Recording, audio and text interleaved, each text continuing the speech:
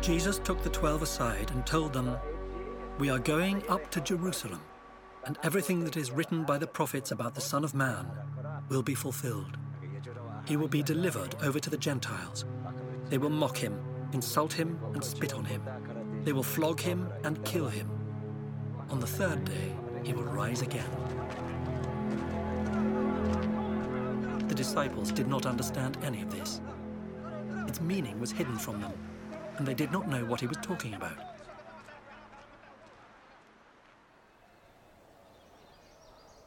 As Jesus approached Jericho, a blind man was sitting by the roadside begging.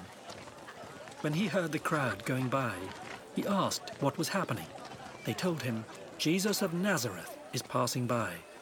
He called out, "Jesus, Son of David, have mercy on me." Those who led the way rebuked him and told him to be quiet, but he shouted all the more, "Son of David, have mercy on me." Jesus stopped and ordered the man to be brought to him. When he came near, Jesus asked him, "What do you want me to do for you?" "Lord, I want to see," he replied. Jesus said to him, "Receive your sight. Your faith has healed you."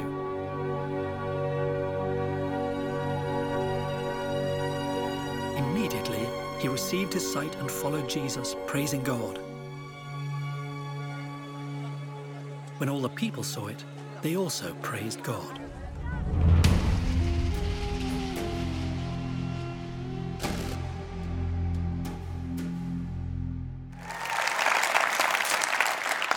Well, thank you very much for that. Welcome, everybody. It really is great to see you. Very warm welcome to Kingsgate. I trust that you are all well, and I trust that you're all very much looking forward to Easter. It's a wonderful time of the year, isn't it, for us as Christians, as we celebrate the death, burial, and resurrection of the Lord Jesus Christ. And also, it's a great time for us as a local church, as we, in a couple of weeks' time, have J. John, nationally, internationally renowned evangelist, come and speak with us. So it's great to be here and great to be speaking to you on the road to Easter. And thinking of being on the road to Easter, that is where we are looking when we start today this new short sermon series, just a couple of sermons, Meet the Real Jesus. We're going to be looking at two encounters that Jesus has with people on the road to Easter. And notice we've emphasized there that when we're talking about Jesus, we're talking about the real Jesus. That is, there's no difference in the Jesus we pray to today and the Jesus in the Bible. In fact, the Jesus in the Bible, because of Easter, is very much alive today. So it's not like we're talking about the Jesus of history and the Jesus of faith or anything like that. No, we are speaking to the real Jesus. So anything we can learn from these encounters, we can apply in our lives, and we can have either an encounter for the first time with Jesus or maybe a fresh encounter with Jesus. So this is going to be an exciting couple of weeks as we build up to the Easter services. So to today's passage then, as we just saw in the reading there, we're looking at Luke chapter 18.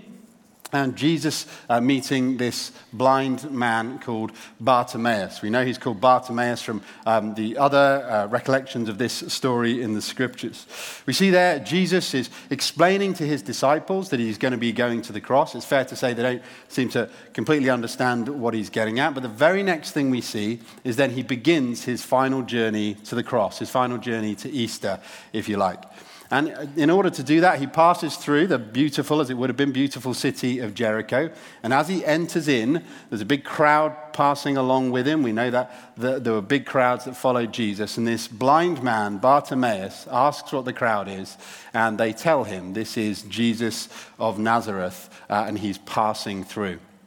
A few months ago, at my workplace in Leicester, De Montfort University, I'm a lecturer there, I heard that there was a very important person coming to visit.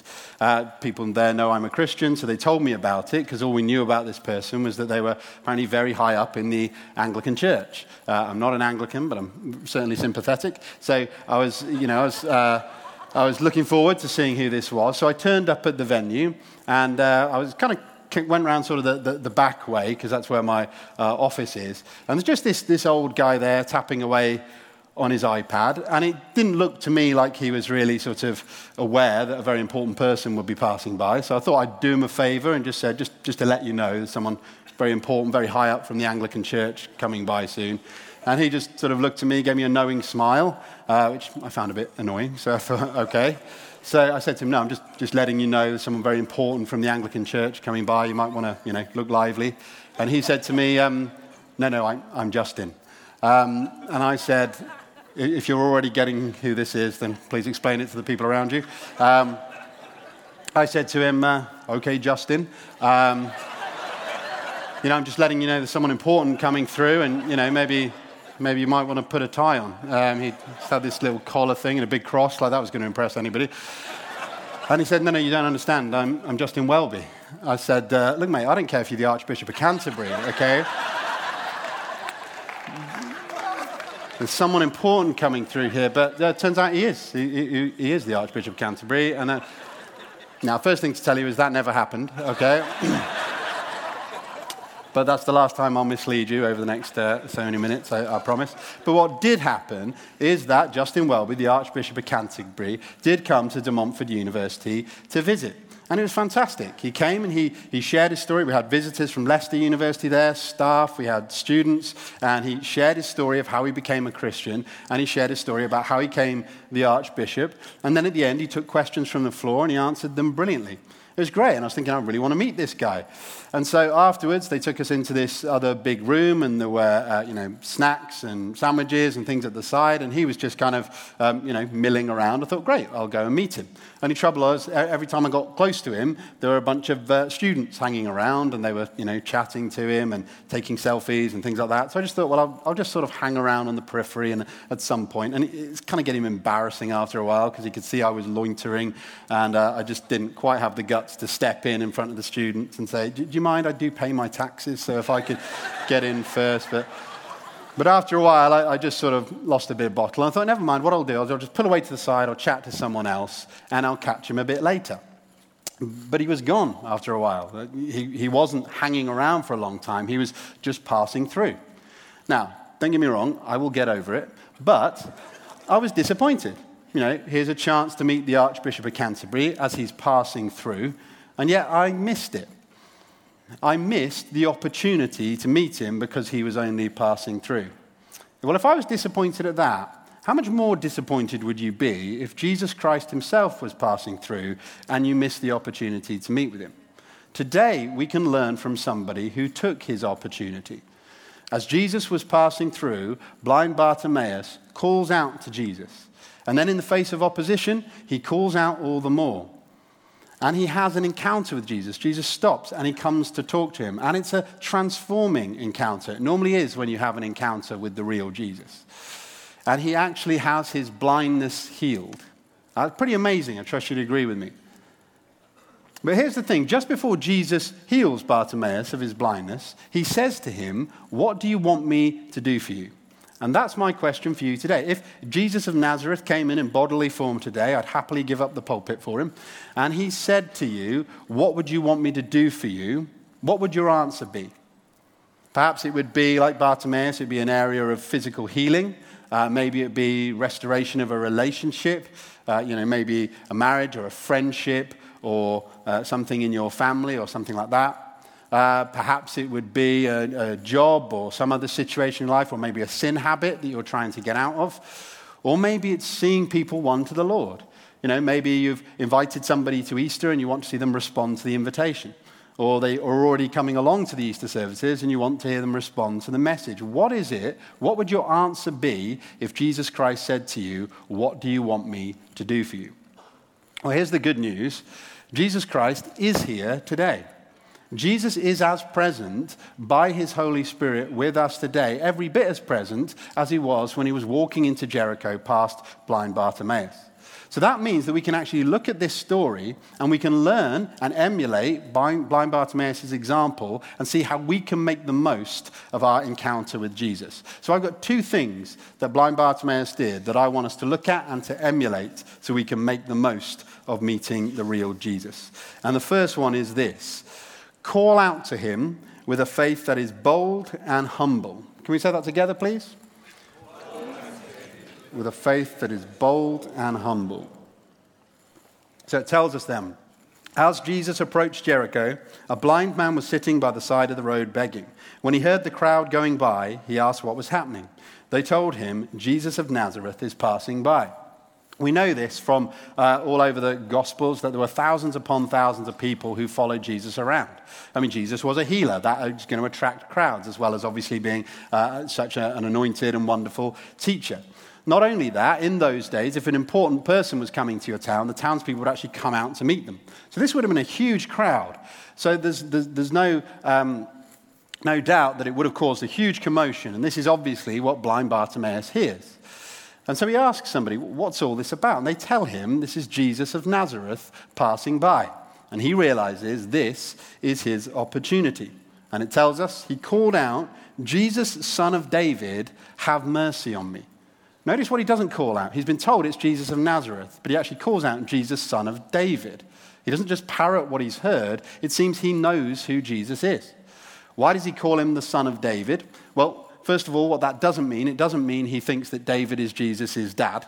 Okay, what it means is, to paraphrase one of my little boys, Jack's Bible stories, it means that David is, at least as to his human nature, Jesus' great, oh so many great-granddads. That is, Jesus is in the line of David. So why is Bartimaeus just shouting out this particular bit of genealogical interest? Well, it's because it's significant.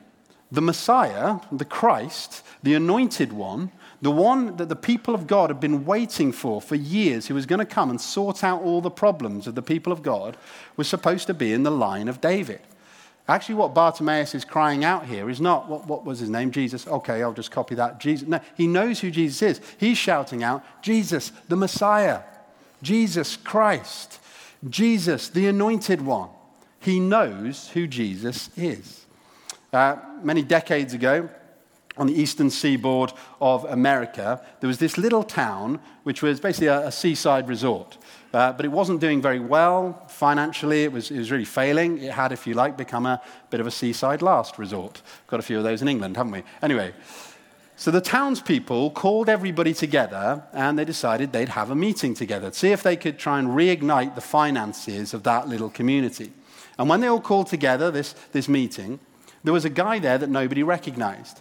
And he said a few things at the beginning of the meeting. Somebody spoke over him, so he kept quiet. And he actually ended up just saying nothing else and leaving the meeting early. As he was leaving early, though, somebody else from the town was arriving to the meeting late. And they passed him as they were coming into the meeting room. And when they came in, they said to everybody else, what was he doing here? Is he going to help us? And they looked at him with a look of confusion. And they said, well, why would he help us? Who was that guy? And the guy said, well, that was J.D. Rockefeller. Now, if you don't know the name, J.D. Rockefeller at that time was the richest man in America. In fact, if you make the sort of necessary adjustments for inflation, they say he's the richest man of modern times. What's more, he was also a devout Christian and a philanthropist. He actually went round looking for projects that he could give money to. They reckon, again, if you adjust for inflation, he gave away the modern equivalent of $5 billion during his lifetime. If you like, we can think about it like this. He was actually able to help them. He was willing to help them. And you know what else he was? He was gone. The opportunity was gone. Why did they not call out to him to help them? Because they didn't know who he was.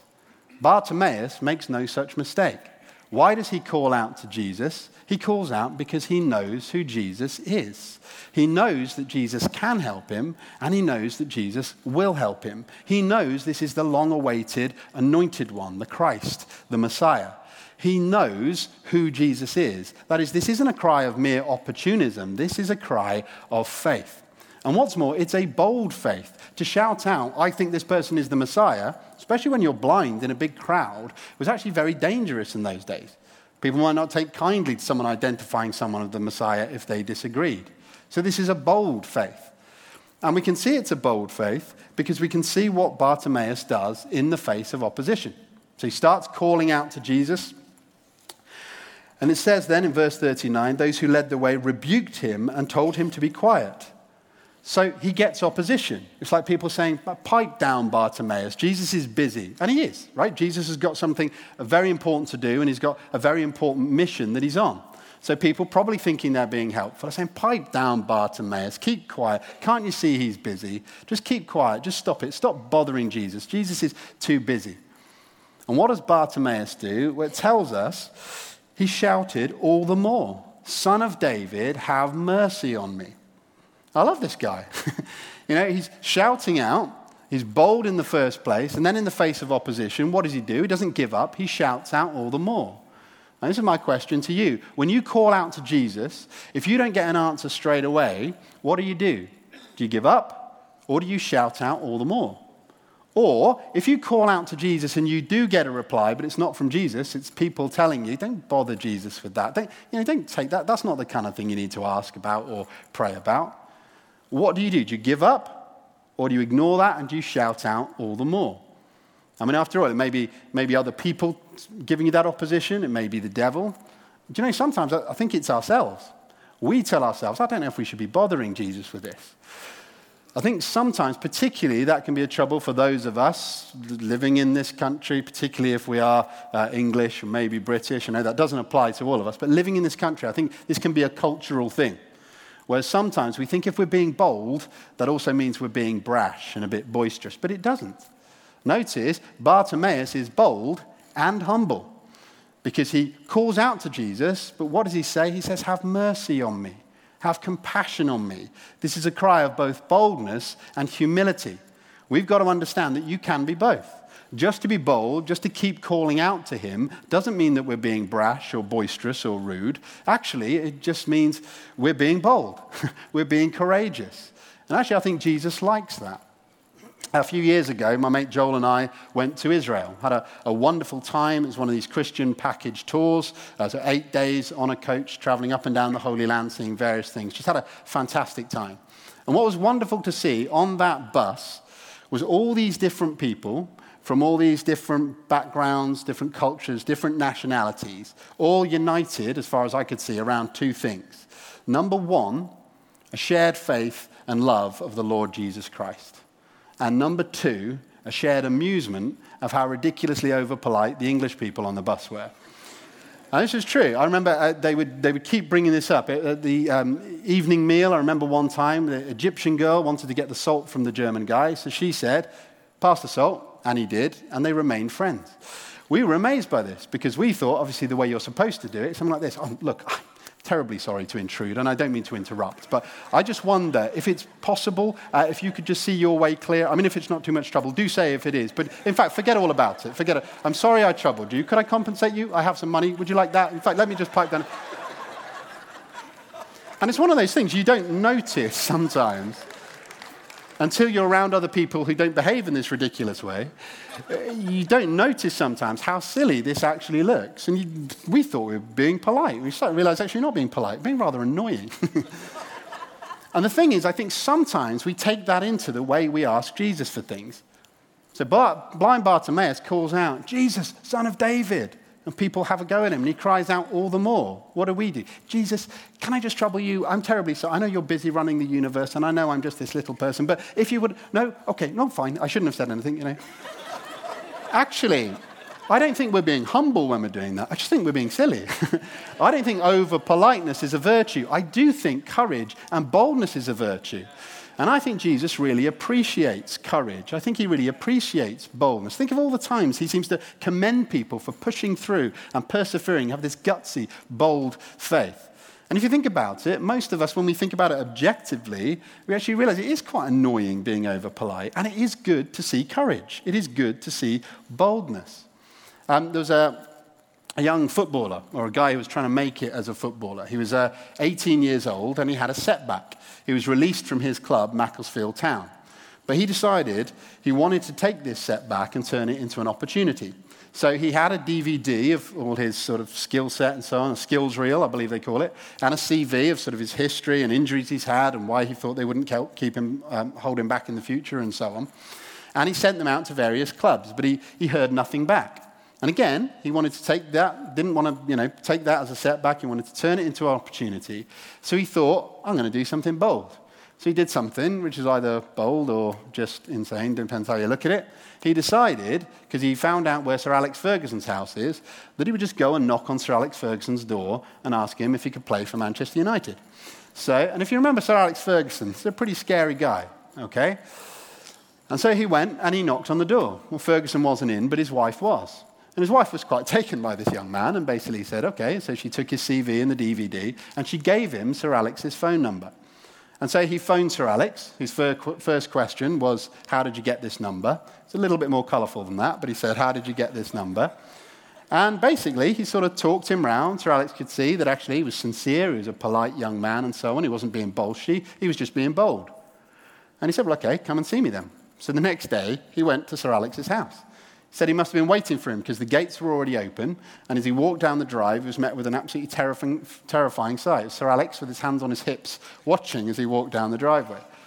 And again, he was kind of a bit off with him at first, just trying to work out what this lad was all about. But once he realized, actually, this was a kind, polite guy who was just absolutely sincere that he wanted to make it at Man United, Ferguson said, fair enough.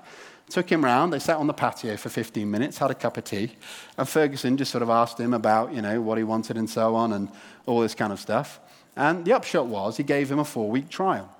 That young man was Ryan, no, it wasn't, okay, it was Ryan Giggs.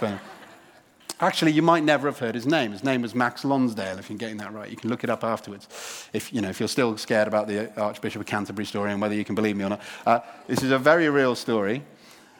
And basically, they gave him a 4-week trial, but they couldn't give him a contract at the end. But he said at the end, Ferguson made a beeline for him, purposefully came over to him, and just said to him, I really appreciated, what you did, coming round, being bold and so on. And I just want to say that anytime you want to come back and train here, that door will never be closed to you. And Max Lonsdale was talking about it, and he was saying, do you know what? I'm not normally, this is in the newspaper, I'm not normally a bold guy, I think, but I just fancied doing something bold. And I think he was impressed that I did something bold. And I saw Ferguson talking about it in an interview. And the interviewer was just incredulous, couldn't believe he'd behaved in this way. Because if you think about it, he doesn't really want to encourage people just to keep coming to his door and asking if they can play for Man United. He said, why did you do it? And Ferguson said, courage. I just like people with courage. And do you know what? So do we.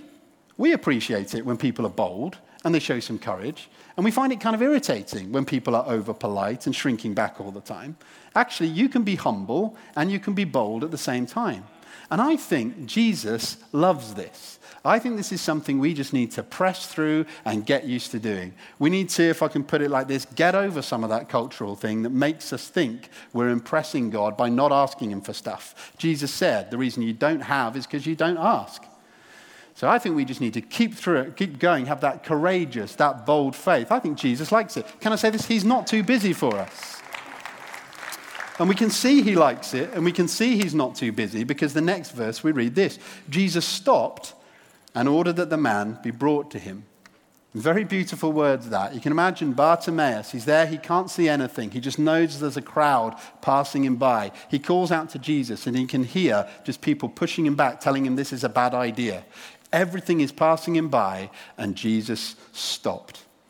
Now, I was doing the Alpha Day yesterday, and I was telling people about my story, about how I became a Christian. And whenever I tell it, I always get emotional. It's always exactly the same thing, because I always remember back to that time when things were just not going well in my life. And I was describing to people about how, I was really feeling down, really feeling depressed. And it felt like I wasn't living, I was just existing.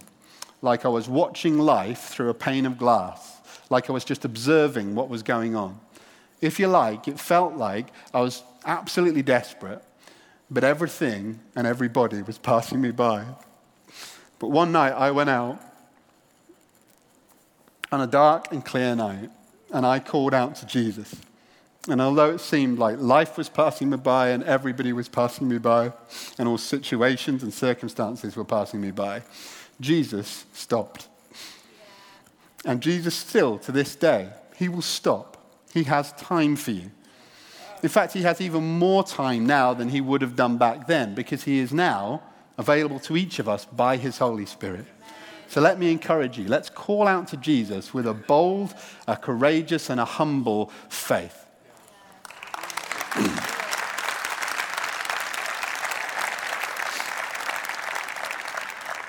Secondly, Call out to him with a faith that is resolute and radical. Again, can we say that together? Call out to him. When he came near, Jesus asked him, "What do you want me to do for you?" "Lord, I want to see," he replied. Remember when I first read this, I couldn't quite get my head around why Jesus asked him the question. I remember thinking, Jesus, you're the healer. He's blind. If it's not too irreverent to say, isn't that a bit tactless? But actually, I think what Jesus is doing is what Jesus often does. In fact, you look at the encounters Jesus has with people, he very often seems to offer this element of challenge. Jesus is very keen that we speak to him, that we ask for him. It's like Jesus is saying, tell me what you want. What do you want me to do for you? And I believe in a sense that Jesus is doing this because he wants to know for sure that Bartimaeus knows for sure what he wants. He's testing his faith. He's saying, is your faith resolute? Jesus likes it when our faith is resolute. That is, when we're 100% sure and determined that we want what we want from Jesus. That we are single-minded. That we've got our heart set on something. He doesn't like it when we've got double-minded, when we're wavering. Jesus likes it when our faith is resolute. And Bartimaeus passes the test with flying colors because he says, I want to see. Straight away, knows what he wants and he asks for it. Contrast this with an encounter Jesus has just before this passage. So it's in the context of this Luke chapter 18, just before this passage, and Jesus has an encounter with the rich young ruler. You might know the story. This rich young man comes to Jesus and says, "Good teacher, what must I do to inherit eternal life?" And Jesus ends up saying to him, "Do you know what you need to do?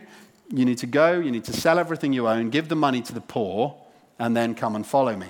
He's not saying, by the way, in order to have eternal life, you're not allowed any possessions. What he's doing is he's offering this young man a challenge. He's clearly looking at the man with compassion and saying, this guy's rich. This guy's heart is in his riches. And I want to know, if you're prepared, if you've got your mind on eternal things and following me, are you willing to give all that up and put me first? Well, that rich young ruler failed the test. It says that he went away disappointed because he was very rich. Why did he fail the test? Why did he not become a follower of Jesus like Bartimaeus does? Well, quite simply because he wasn't resolute. There was a tension there. He wasn't single-minded, he was double-minded. He had one mind on eternal things and he had another mind on his possessions. Jesus wants us to be single-minded, to be resolute. I mentioned before when I said, what is it you want Jesus to do for you? It might be for some of you that you want delivering from a sin habit. This can be a tricky thing. We can often be double-minded when it comes to sin because the way the devil works with sin is he tries to convince us that the pleasure we get from sin is greater than the joy we would get from Jesus without the sin. And therefore, part of us wants to stay in the sin because we're enjoying it, and the other wants delivering from it because we know we're wrong. In other words, we're double-minded. What Jesus wants us to do, I believe, in that situation is to say, Lord, I do enjoy this and I'm sorry I enjoy this, but I don't want to. I want to change. I don't want to do as Augustine's famous prayer said, Lord, give me sexual purity, but not yet. We don't want to be double-minded. I want to be resolute, single-minded in this. If you're in that situation, of course you're enjoying the sin, or why would you stay in it? But you've got to not listen to the words of the devil that say that's more enjoyable than a life without sin and a life with Jesus. Make your mind up on that. Be resolute, be single-minded, and say, Jesus, I want you to help me in this situation. Jesus likes it when we're resolute, when we're single-minded about what we're asking for. Well, we might say, but that's pretty easy for Bartimaeus, isn't it? I mean, after all, he's blind. Surely we'd expect him to want to see. Much harder for the rich young ruler.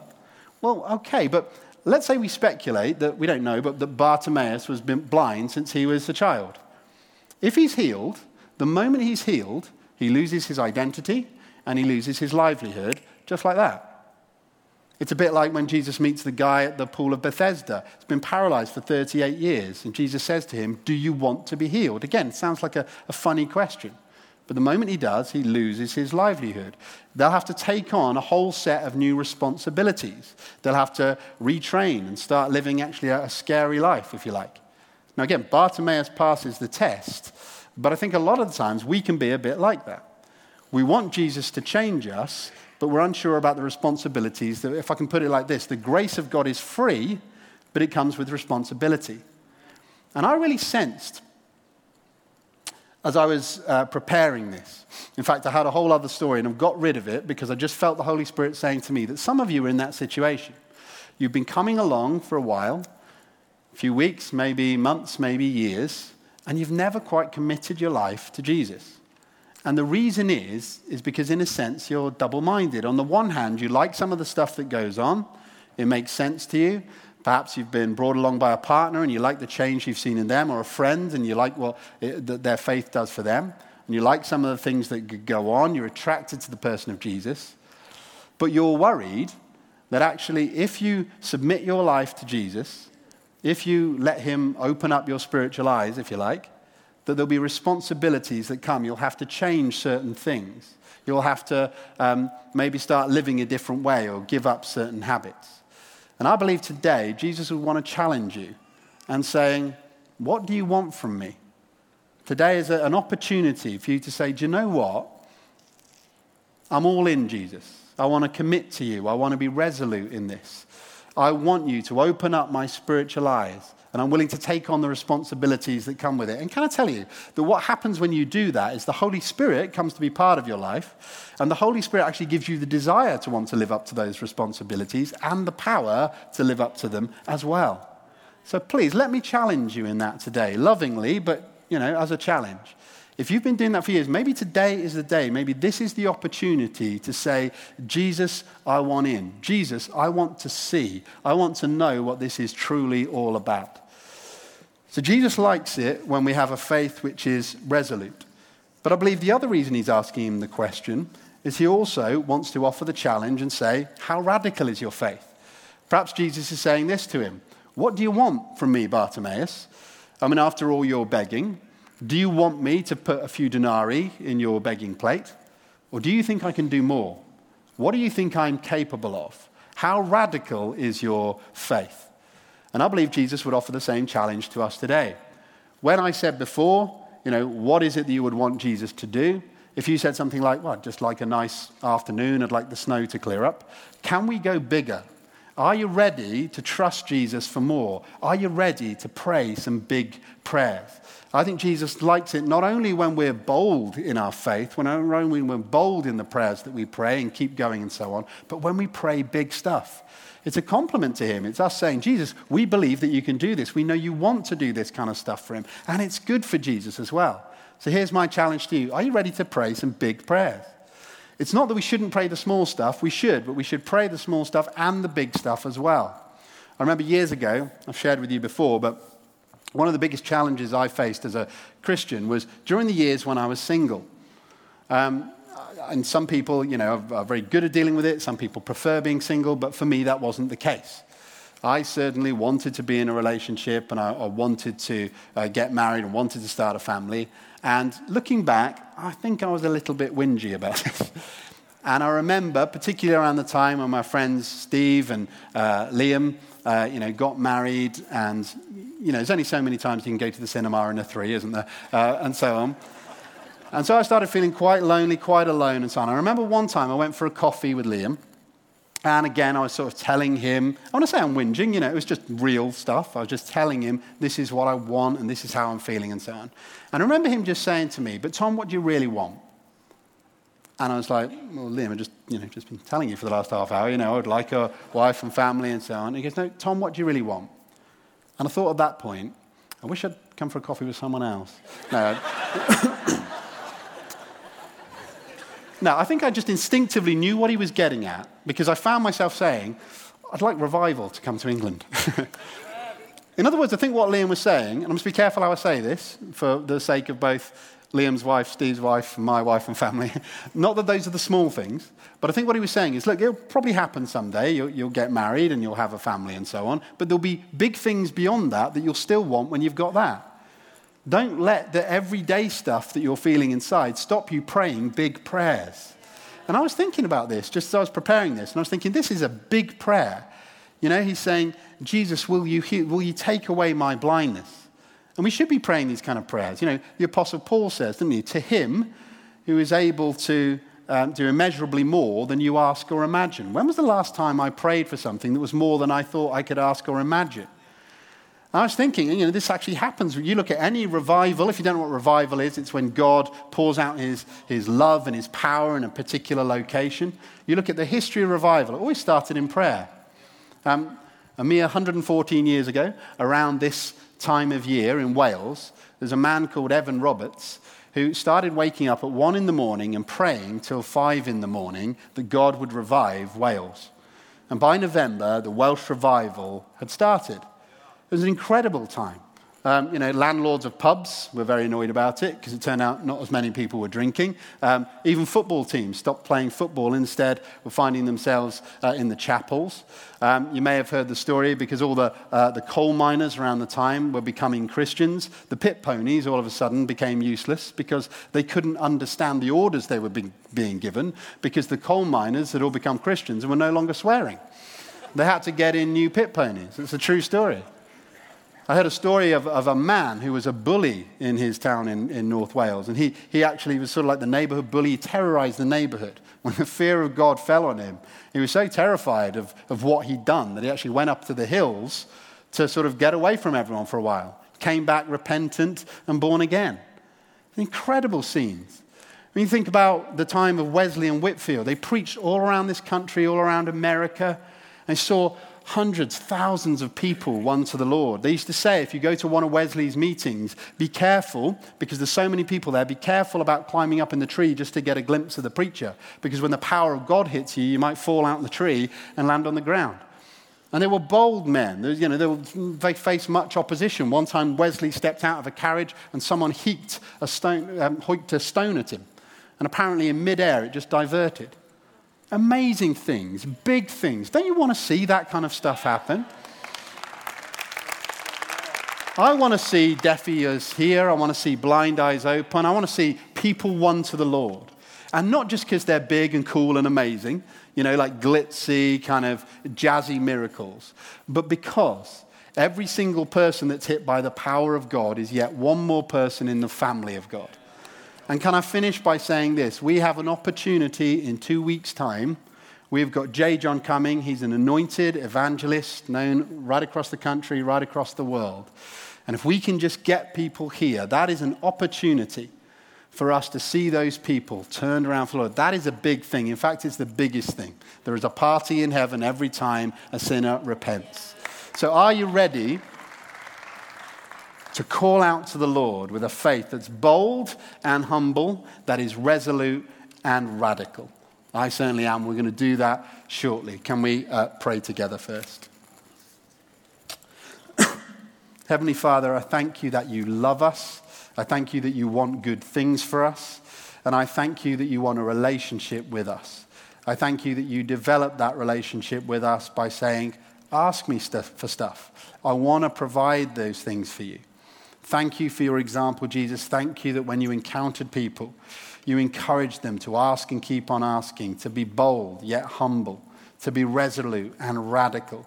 Lord, may you just do a work in us now, just to increase our faith, Lord. We don't understand all the mysteries of faith, Lord, but we know one thing, it makes a difference. So I pray right now, if you like, for the gift of faith for each one of us, Lord, that we might be able to call out to you in that faith that means that you commend us, Lord. And we read at the end of that passage that actually everyone goes away praising God's name because Bartimaeus is healed. So why don't we do ourselves a favor and do God a favor by praying some of those big prayers? Thank you very much.